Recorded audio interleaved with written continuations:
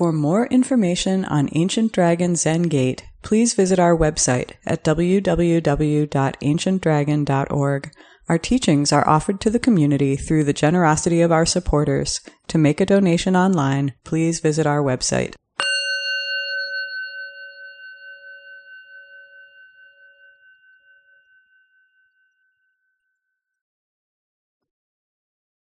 Good evening, everyone. Good evening. Glad we have a chance to be here together to talk about the Vimalakirti Sutra. If I nod off during this, it's because my allergies are going crazy.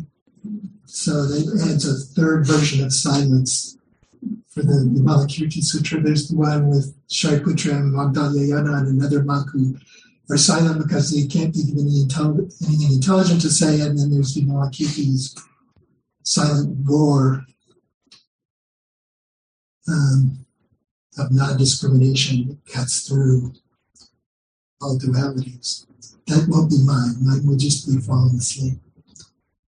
I wanted to talk tonight about Chapter 9, the Dharma door of non-duality, which it's also been called sometimes the sutra. The sutra has been called not just the Vimalakirti Sutra, but the Sutra on Reconciliation of Dualities. And that Dharma door, referred to in the title, is just like Dharma gates are boundless. We vow to enter them. The Dharma door, the Dharma gate of non-duality, is the door we pass through in order to, with the realization of emptiness and non-duality, we can achieve liberation from delusion and suffering. Taigen has mentioned that the Vimalakirti Sutra is pointed out that it's different from other sutras, and that usually the sutra involves the Buddha's sermons to the disciples. The Vimalakirti Sutra is made up largely, over at least 6 chapters so far before this one, has been made up of Vimalakirti's conversations with the disciples, the Shravakas and the great Bodhisattvas. But then we come to this chapter, which is the opportunity for the Bodhisattvas to speak. And so they speak about their understanding of non-duality. So just to recap what goes on in the chapter, Vimalakirti asks the Bodhisattvas, "Good sirs, please explain how the Bodhisattvas enter the Dharma door of non-duality." And by duality, Vimalakirti isn't just referring to pairs of things or binary concepts. Non-duality, duality is the proliferation of separate things. Non-duality is the formless world that we realize when we're free from thinking of and perceiving the world as separate, independent, abiding entities, the diversity entities. And it's true that we frequently think in dichotomies, and so this is an elaboration of that too. Perhaps the explanations about how to enter non-duality by the Bodhisattvas are showing how an understanding of emptiness plays out as we encounter what we think of as separate things and different and opposite concepts.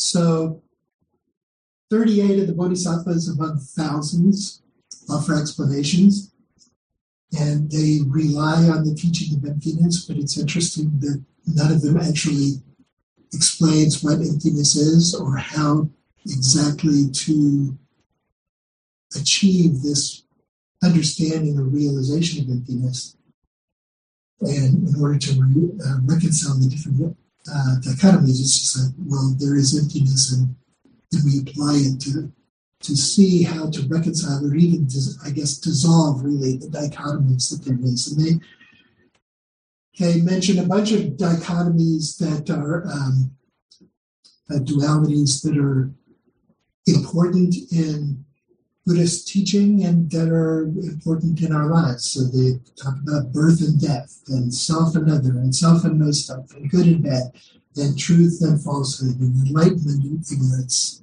and more. So 36 more, or 32 more. And they use a sort of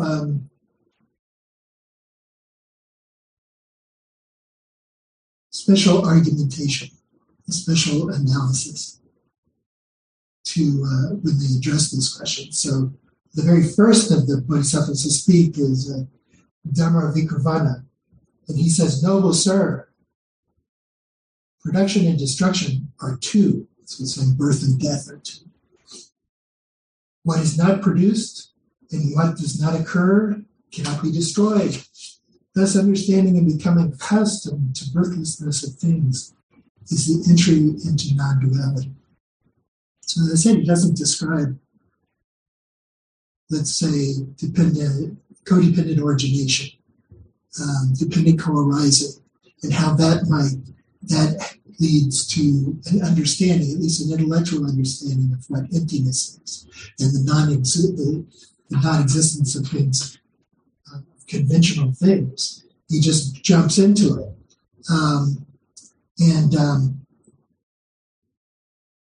So he stated what he's saying is, well, what we call things are, assuming that we can plug in, that he's saying that, well, if you understand emptiness, then this is what happens. And I think we could say that he's saying that, well, things are composites of constituent elements, and they can change, and everything is dependent on causes and conditions, so that there really are no substantial, separate, independent, abiding things that can form a duality. So since we've already said that things are neither born, they never come into being, they can't die, they can't go out of being because they've never come into being. So there are no things, so we dissolved any dichotomy among all the things in the world. And another one, Sumedha declares, uniqueness and characterlessness, form and emptiness, are two. Not to presume one can or construct something is neither to establish its uniqueness or to establish its characterlessness, so it doesn't establish its nature as either form or emptiness. And so to penetrate the equality of these two is to enter duality. So, a restatement might be, if you just don't conceptually treat this chair here, and emptiness is real separate things, then you enter non-duality. Manjushri is sitting there, and as the great, the young prince of wisdom, who understands non-duality perfectly, he comments that, well, good sirs, you've all spoken well. Nevertheless, all your explanations are themselves dualistic. To know no one teaching, to express nothing, to say nothing, to explain nothing, to announce nothing, to indicate nothing, and to designate nothing, that is the entry into non-duality. And I think all of us would have to agree on the first part, that this is a bunch of wordiness and it's not clear how satisfactory it is to us, because the arguments, the 38 arguments pretty much take the form of, okay, there's emptiness, so this doesn't exist and that doesn't exist. I've dissolved this duality. Or this doesn't exist, and the existence of this over here depends on the existence of that. If this doesn't exist, well, then that can't either. So where did I put it?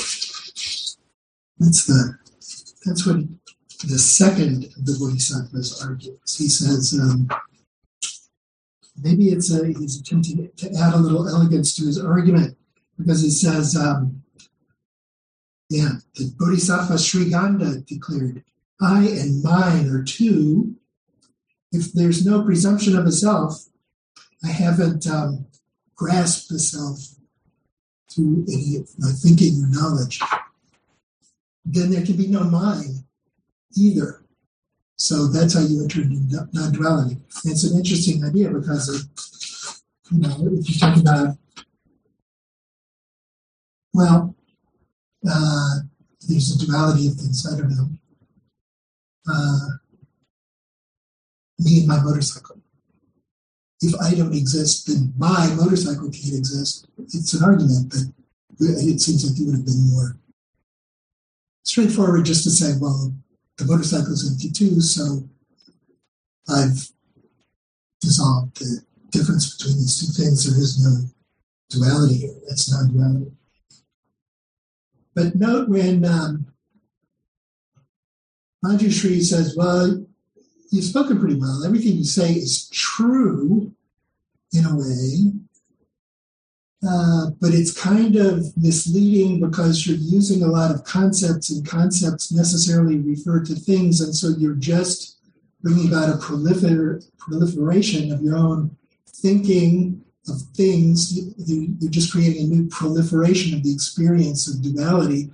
So what you really need to understand is the expression of duality, the realization of non-duality. The realization of non-duality comes about by not speaking, not using concepts, designating nothing at all. That's it. And I think it's fair to note that when he says that, he is using additional words himself to argue this. And he's still referring to dualities by talking about there's duality and non-duality. The way to reconcile duality is by not speaking or thinking or using concepts, which is different from using concepts or speaking. So I'm not sure that he's escaped that trap successfully. So then Manjushri wants to know what Vimalakirti's view is. And he asks Vimalakirti, we've all given our own teachings. Now would you elucidate the teaching of the entry into duality? And Vimalakirti just sits there, keeping his silence and saying nothing at all, which is the great climax of the sutra. It's all been leading up to Vimalakirti's silence. And Manjushri applauds Vimalakirti, saying, excellent, excellent, noble sir. This is indeed the entrance into the non-duality of the Bodhisattvas. Here there is no use for syllables, sounds, and ideas. So, his view is Vimalakirti's agreed with him. You need to stay away from using words and syllables and sounds and ideas. He's come back right after Vimalakirti's been silent talking about that, and so he's jumped back into talking about the entrance again. The entrance into non-duality is to not use dualistic speech, sounds, syllables, and so on. But I have to say that I think it's pretty clear that Manjushri hasn't understood what Vimalakirti is doing. Vimalakirti is not agreeing with Manjushri, saying that's right. You need to avoid speech. You need to avoid conceptualization in order to enter non-duality. So he's not taking a side one way or the other. What he's doing, after all, he is over the last 6 chapters, he's done most of the talking. So he has no brief for not speaking and not thinking. He does quite a lot of it. So you at least have to question Manjushri's understanding. I think the understanding is that that this is the silence between speech and silence, right? He's avoided a non-duality by not taking a position at all. He's not supporting speech as a means to enter non-duality. He's not approving silence as an entry into the non-duality. And so what I think is going on is that he's just sitting there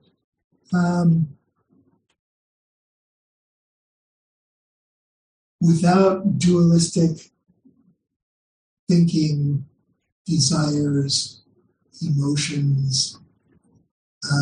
He's sitting zazen and letting thoughts come up and go away, letting desires come up and go away, letting emotions come up and go away, and being aware, then being present in the experience of non-duality when he's not caught up in these mental activities. So in chapter 6, he's explained once before when he was talking with Manjushri, who didn't get it, that the Bodhisattva's liberative technique is not seeking to subdue the mind, neither controlling or indulging the mind, not seeking an end to dualism or the cessation of suffering for that matter. So this is the true doorway. We can do this because, as Vimalakirti has explained also, that the intrinsic nature of our mind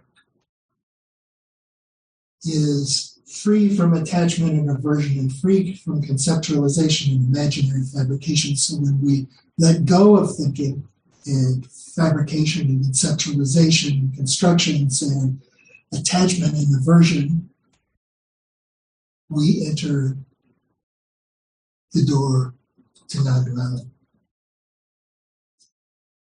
So beyond that, I think he is demonstrating that this sitting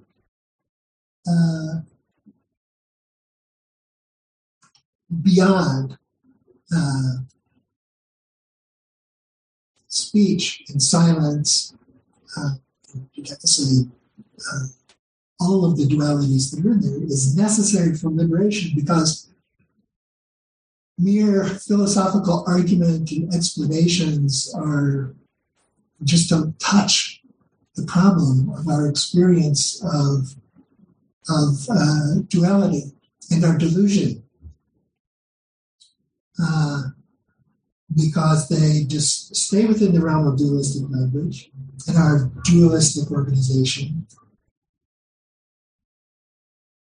of the world, and those arise before any discursive thought, even before any conceptual understanding. Our dualistic grasping of the world and dualistic attachment and aversion take place reflexively and even perhaps instinctively. And so philosophy, in coming up with a description of either emptiness, or how, if we realize emptiness, not only we understand that all this other stuff is also empty, and resolve all the dualities that might cause problems in our lives, that's not going to do it. It's not going to provide the cure to our sickness of delusion, attachment, and aversion. So I'll give a hypothetical, concrete example of what I mean when I say that our dualistic thinking and attachment and aversion arise before the level of any discursive thinking, before any philosophical argument can even take place. So let's say I've come to Ancient Dragon Zen Gate to sit zazen, participate in the service, and sadly to give a Dharma talk. And my knees are hurting because I've been practicing my prostrations And anyway, I've spent years and years abusing my knees with running and doing zazen. So when I come in and I want to find a place to sit that's going to won't be hard on my knees. So as background, Buddhist psychology would say that my unconscious, what's called alaya vijnana, the storehouse consciousness, among other things, is a repository of abstract concepts that allow us to identify objects based on defining characteristics. Those are called signs. And these abstract concepts in the alaya vijnana, the storehouse consciousness, are called baseless because they don't really have a good grasp of the reality. They are fixed, unitary, unchanging, defined things. And so, let's say I come into the Zendo, and I'm looking around for a place to sit, and in the corner of my eye, I notice this thing that has a back and a platform and legs. It's a platform where I can sit, and yet, so those are identifying characteristics would be the signs that allow me and then for this conditioning, I had to attach the concept chair to what I've just seen. But it's a fairly abstract version of chair, right? It's not a specific chair. It's just, okay, that's a chair there. And so this chairness, the idea that it's a separate thing called a chair, is something that I have projected upon the world. I've imputed to this, whatever this is that I saw. It's a chair. And, I guess I could have come up with other labels for it to understand it. I could have, based on what I do at home, it could have been a place where I stack books, or it could be something that I stand on to get things off of a high shelf in a closet or in a cupboard. So that linking of that concept to a sensory stimulus, a percept, is called, and we want to keep the concept that too, it's called the construction or fabrication. And that's dualistic because I've identified this thing that stands out from everything else, this individual separate thing. And also, when I do that, there's at least the beginnings of a sense that I am seeing it. But at this point, this conceptual construction of fabrication is really referential more than anything. I see a chair over there without getting too much involved in what that means.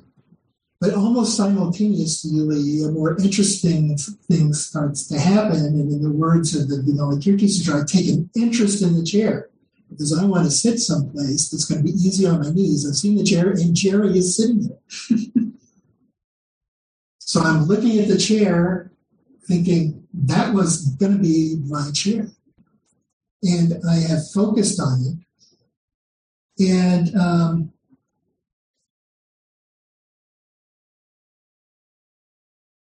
developed a conviction. That's what people like to call it. A conviction that there is a real chair, there's a real thing called a chair that's sitting over there, and Jerry is sitting there. And I'm upset. There's some dukkha going on because I am not getting what I would like to have. So, dukkha is wanting what we don't have, not wanting what we have, fearing that you're going to lose something you like. this is definitely the one that I don't get the thing I want. So,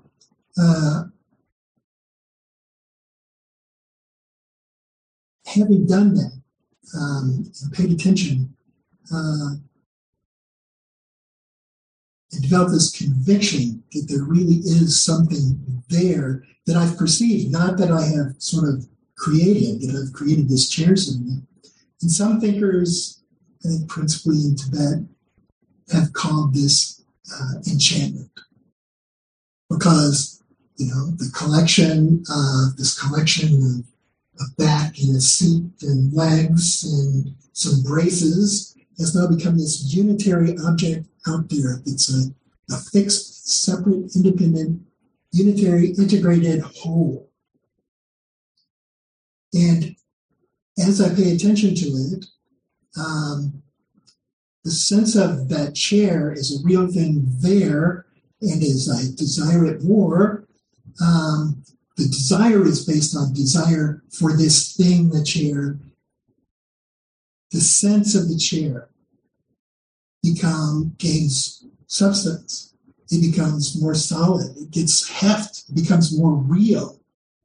And at the same time, my awareness of myself as someone who's perceiving it and who wants that chair also becomes stronger. So,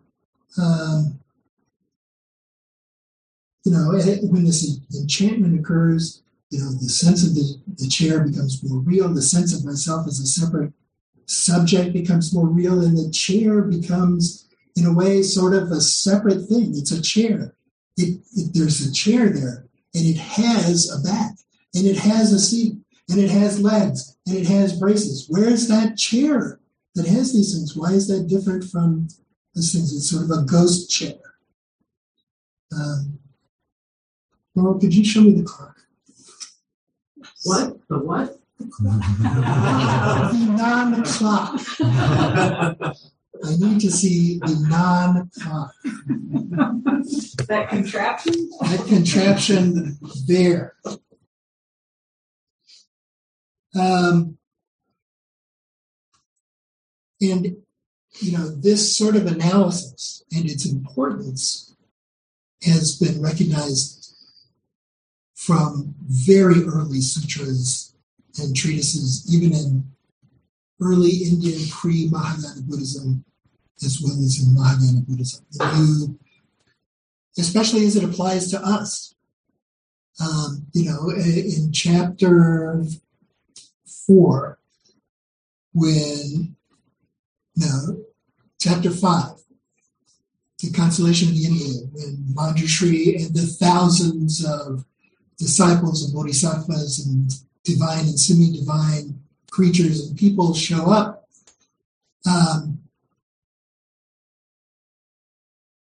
Vimalakirti says that, in order to rid yourself of suffering, get rid of duality and the suffering that comes from that, you have to realize, you have to understand, and he lists the things that early Buddhism would have used to make this argument that, look, there's no person there.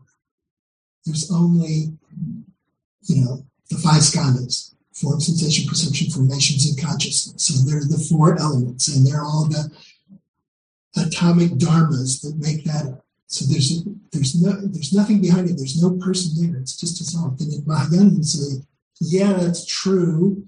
And also, anything that we perceive is going to be entirely relational. It's related. It only is real insofar in the sense that it does relate to other things which are defining it and supporting it and causing it as part of the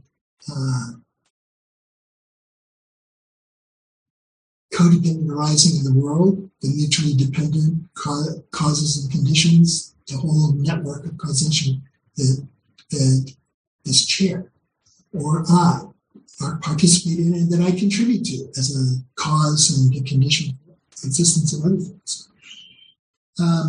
And you kind of go, well, why is that so important?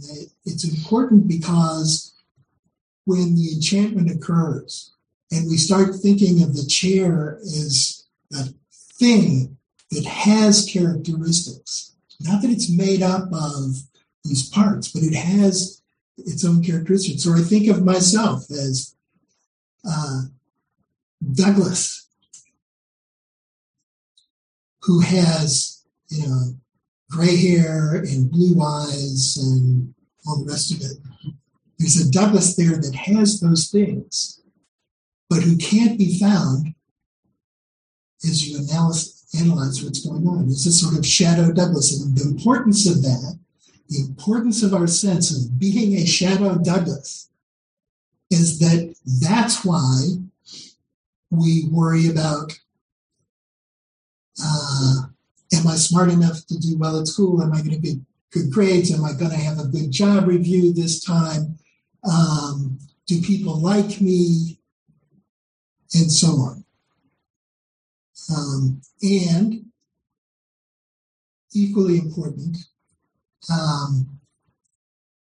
it brings up the preoccupation that because I'm Shadow Douglas, kind of where is Shadow Douglas? I'm here somewhere, but there's a sense of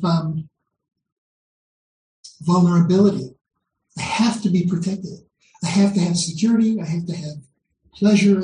I have to have reinforcement of my significance and value. And all of that, I'm the center around which everything that I experience is revolving. It's important insofar as it makes me happy, gets me what I want, and holds off what I don't want. And so we're prepared to ignore the suffering of other beings, or at least discount it tremendously. My hangnail is apparently a lot more important to me than the death of many people in Ukraine or Sudan. Because based on how much I'm doing to take care of my hangnail, at least I'm trying to deal with that, and I'm doing nothing for the Ukraine or the Sudan.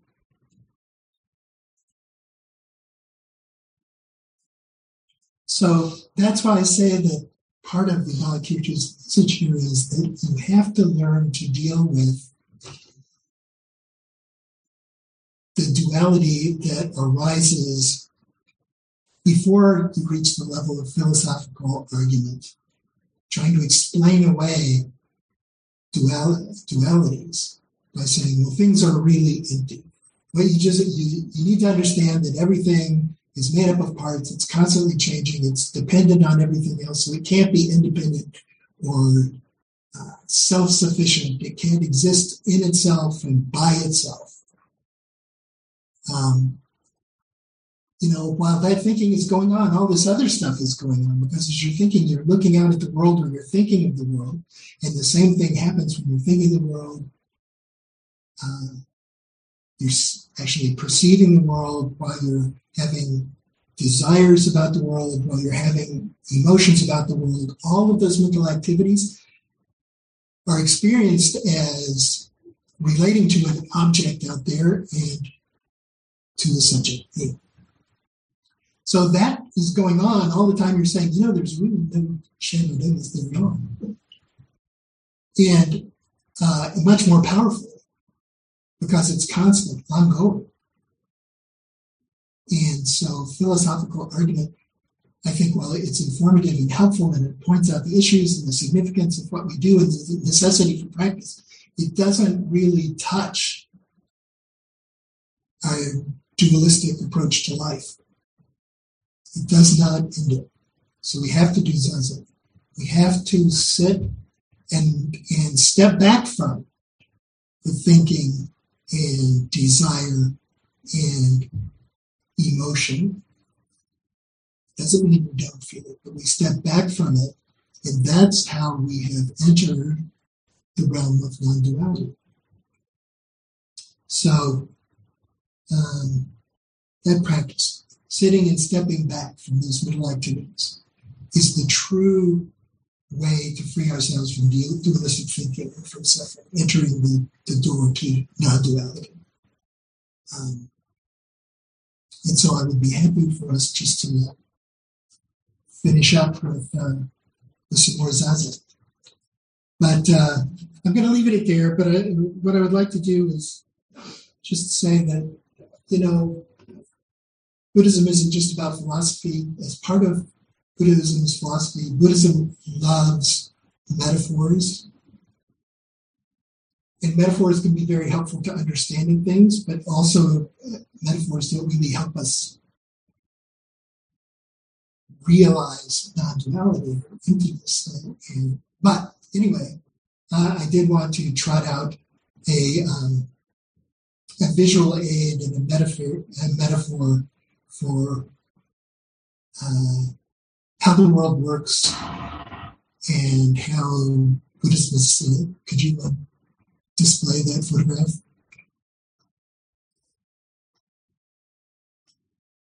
Okay. All of you must be familiar with this, right? This is a Hoberman sphere. No.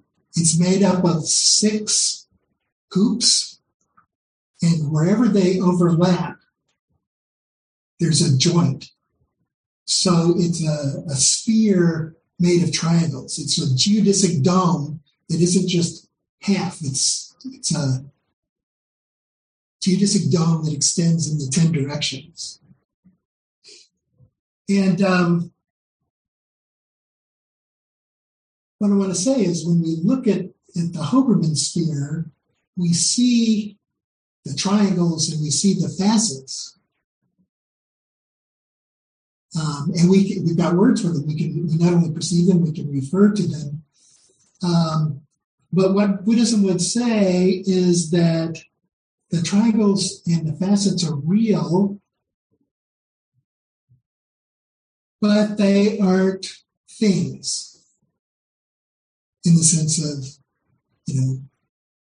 having actual causal significance, being separate, unitary, independent entities.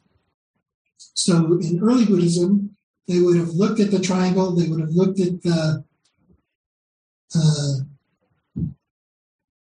facets, and they would have broken it down, sort of the way they would break down the body into the 5 skandhas, and they would say, well, there's really no triangle there. Triangle and facet, that's just an conceptual overlay you've placed on a set of 3 struts and the joints that connect them. So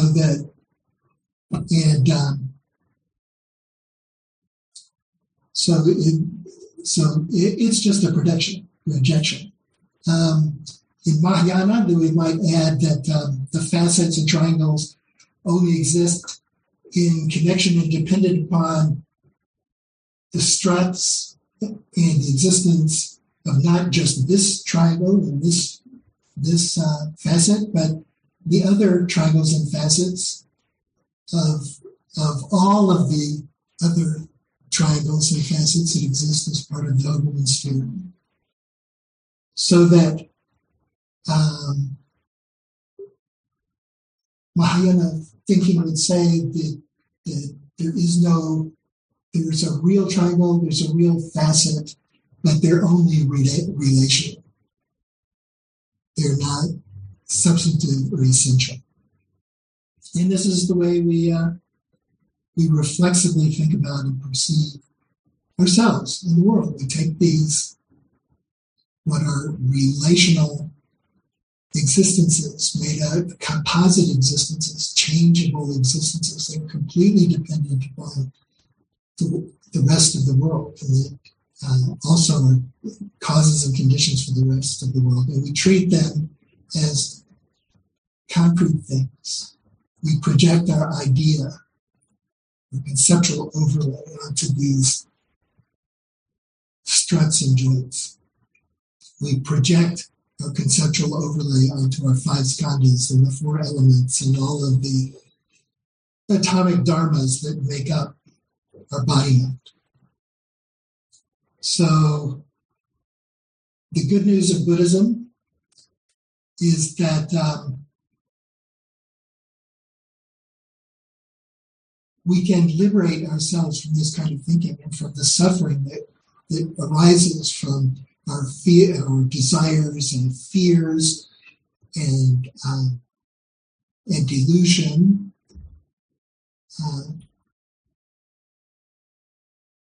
As a result of our thinking of ourselves as these real, substantive beings that don't correspond to our thoughts about them.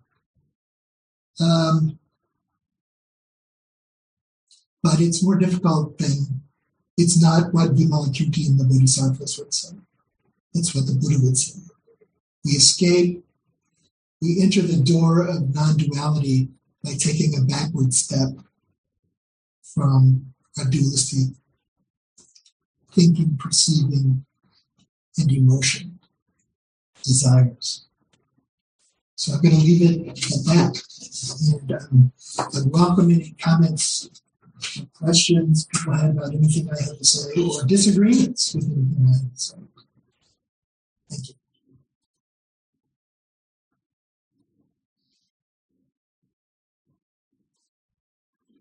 Laura. So you're making me feel very good about my ongoing anxiety about being very interested in zazen and not very interested in philosophizing or reading or any of that stuff, and not being sure that that's okay. So you're making me feel like it's okay. So thanks for that. Sure. Maybe I'm just hearing what I want to hear. Well, because I don't want to read any of those 38. I don't think you have to read those. I won't. I think that the other chapters 3 through 8, which are mostly Vimalakirti's talking about what's involved in the Buddhist life, how we free ourselves from delusion and suffering, and how we lead the Bodhisattva life, are illuminating and inspiring. And if there's anything that's missing in chapter 9, it's the material from chapter 5, the consolation of the invalid, and chapter 8, the family of the Tathagatas, about how truly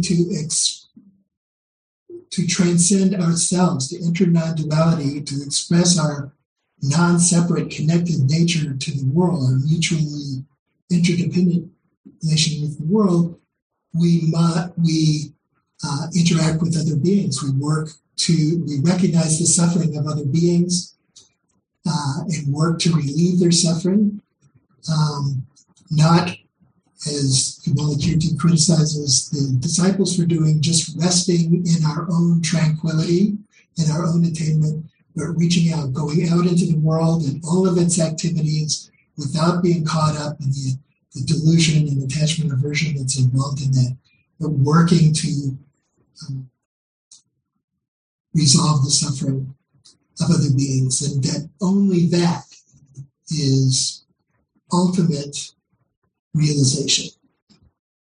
That seeing into emptiness is not, or seeing through duality is not final awakening.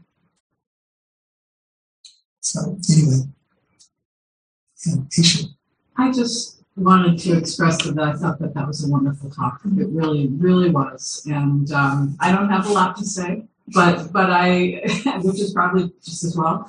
But I think I just wanted to go with what you just said, which is, I think for me, I probably am, simplistic, or there's just this part of me that just feels like that it just can't be that complicated, because, or it is that complicated, but I don't know that we can really fully grasp it. But I think that is the important thing, is to allow our practice to make us aware of our limitations, to help us to develop a flexible mind that can, respond to situations without being fixed, and without knowing that our, as we act in the limited phenomenal world, to try not to get too fixed on that to recognize that there is that spacious absolute. Well, and I don't know, maybe that's the point of the explanations that the Bodhisattvas are given in Chapter 9, how to enter the door to non-duality. That they give these logical arguments based on emptiness. They're not saying things don't exist, but they don't exist the way we do. So these things don't exist the way we think they do either. At some point, we just kind of go, stop, and maybe that makes our mind stop too. Well, and then we open up. Even not as tightly bound by. Yeah, even the idea that there's a door into non-duality. I mean, if there were such a thing, we'd have to walk right back out because we'd have to take another breath and yeah. It's like the void.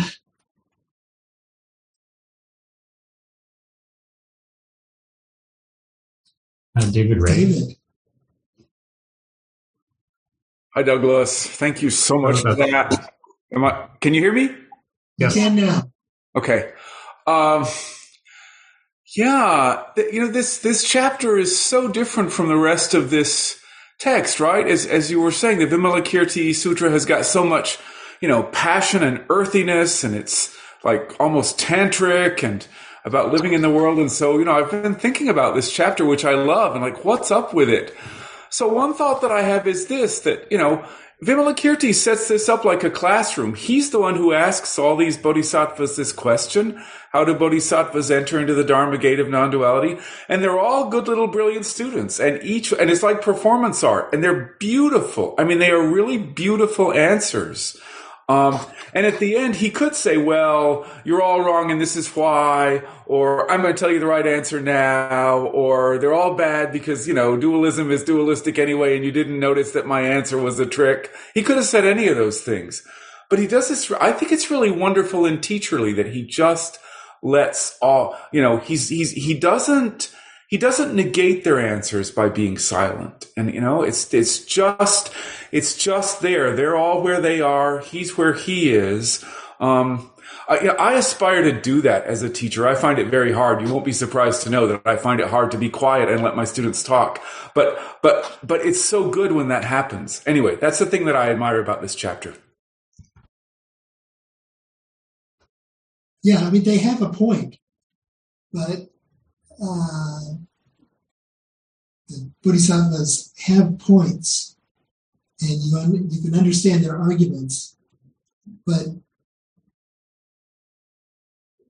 at best they come up with partial truth, and you have to ask, okay, what is the liberative importance of an argument like that? That's it. And in so doing, you create another. In so doing, you create another duality. Yeah. Yeah, as Manjushri pointed out. Yeah. Kathy, did you have something you wanted to say? Yes, thank you for that talk. That was terrific, and it made me think about Thich Nhat Hanh as you were talking, and his. I remember hearing him once. Spend an hour describing how a piece of paper, where it came from, the various places and spaciousness over time and things that were required. So that always makes me think about things in my life that I consider my things, or if they have a certain function, and realizing they came from a tree at some point, and that came from a forest, and that came, it just goes on and on, that if we were in a different point in time, none of this would be the way it is now. So that sense of non-duality also having to do with losing a sense of time, recognizing that, it's like it's a wash. We're awash in time, millennia. We're at one small point. which also is part of the non-duality. That's what went through my mind. But I appreciate the talk. It made it very clear. And I also think sometimes maybe Zazen is the easiest way to capture this. Maybe it's difficult doing it with conceptual reading or thinking. Mm-hmm. Thank you. Thank you. Yeah, kind of following up on what Kathy said, I really appreciate your talk, by the way. And it just seems so complicated to me with this circling around the dualism after dualism and dualism, and the whole thing with the chair and having the chair out there and then wanting the chair and somebody else was the chair. And it just got so daunting. I thought, well, what do we do here? And then at the end, it was like, well, you just do Zazen. And I thought, okay, I can do that. And it just made it was like, as soon as you got to that point, it was like, okay, it just like cut through all of the, I don't know, craziness my mind was getting filled up. It was like, oh, we'll just sit Zazen and be done. Thank you. Again? Douglas, thank you. I thought that was a wonderful talk. Just to add a couple things.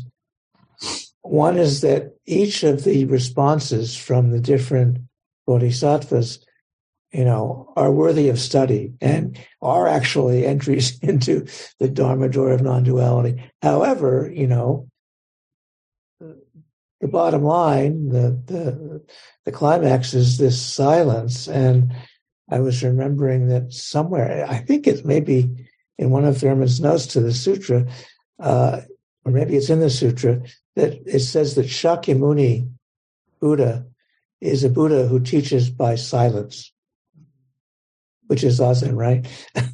And other Shakyamuni, the silent. Right. Other Buddhas teach in other ways. So there's a Buddha who I think appears in the sutra who teaches with fragrance. And there are other Buddhas who teach with itching. Or there are other Buddhas who teach with parasols, or there are other Buddhas who teach with, sound. So anyway, so this silence is, anyway, thank you, Douglas. Sure. Something I didn't mention that I thought was interesting about Chapter 9 is that a number of the arguments that the Bodhisattvas make are actually arguments that Vimalakirti made earlier in the sutra, in chapters 3, 4, and 5. And, to follow up on David's analogy, it is like they're really good students who, if they can just parrot back what the teacher had to say, they've got it. They should get approval, and surely they should attain liberation as a result. It's interesting that all of these are skillful means that they are valuable under specific conditions. And so you can't just trot these arguments out at any time because they're timeless truths.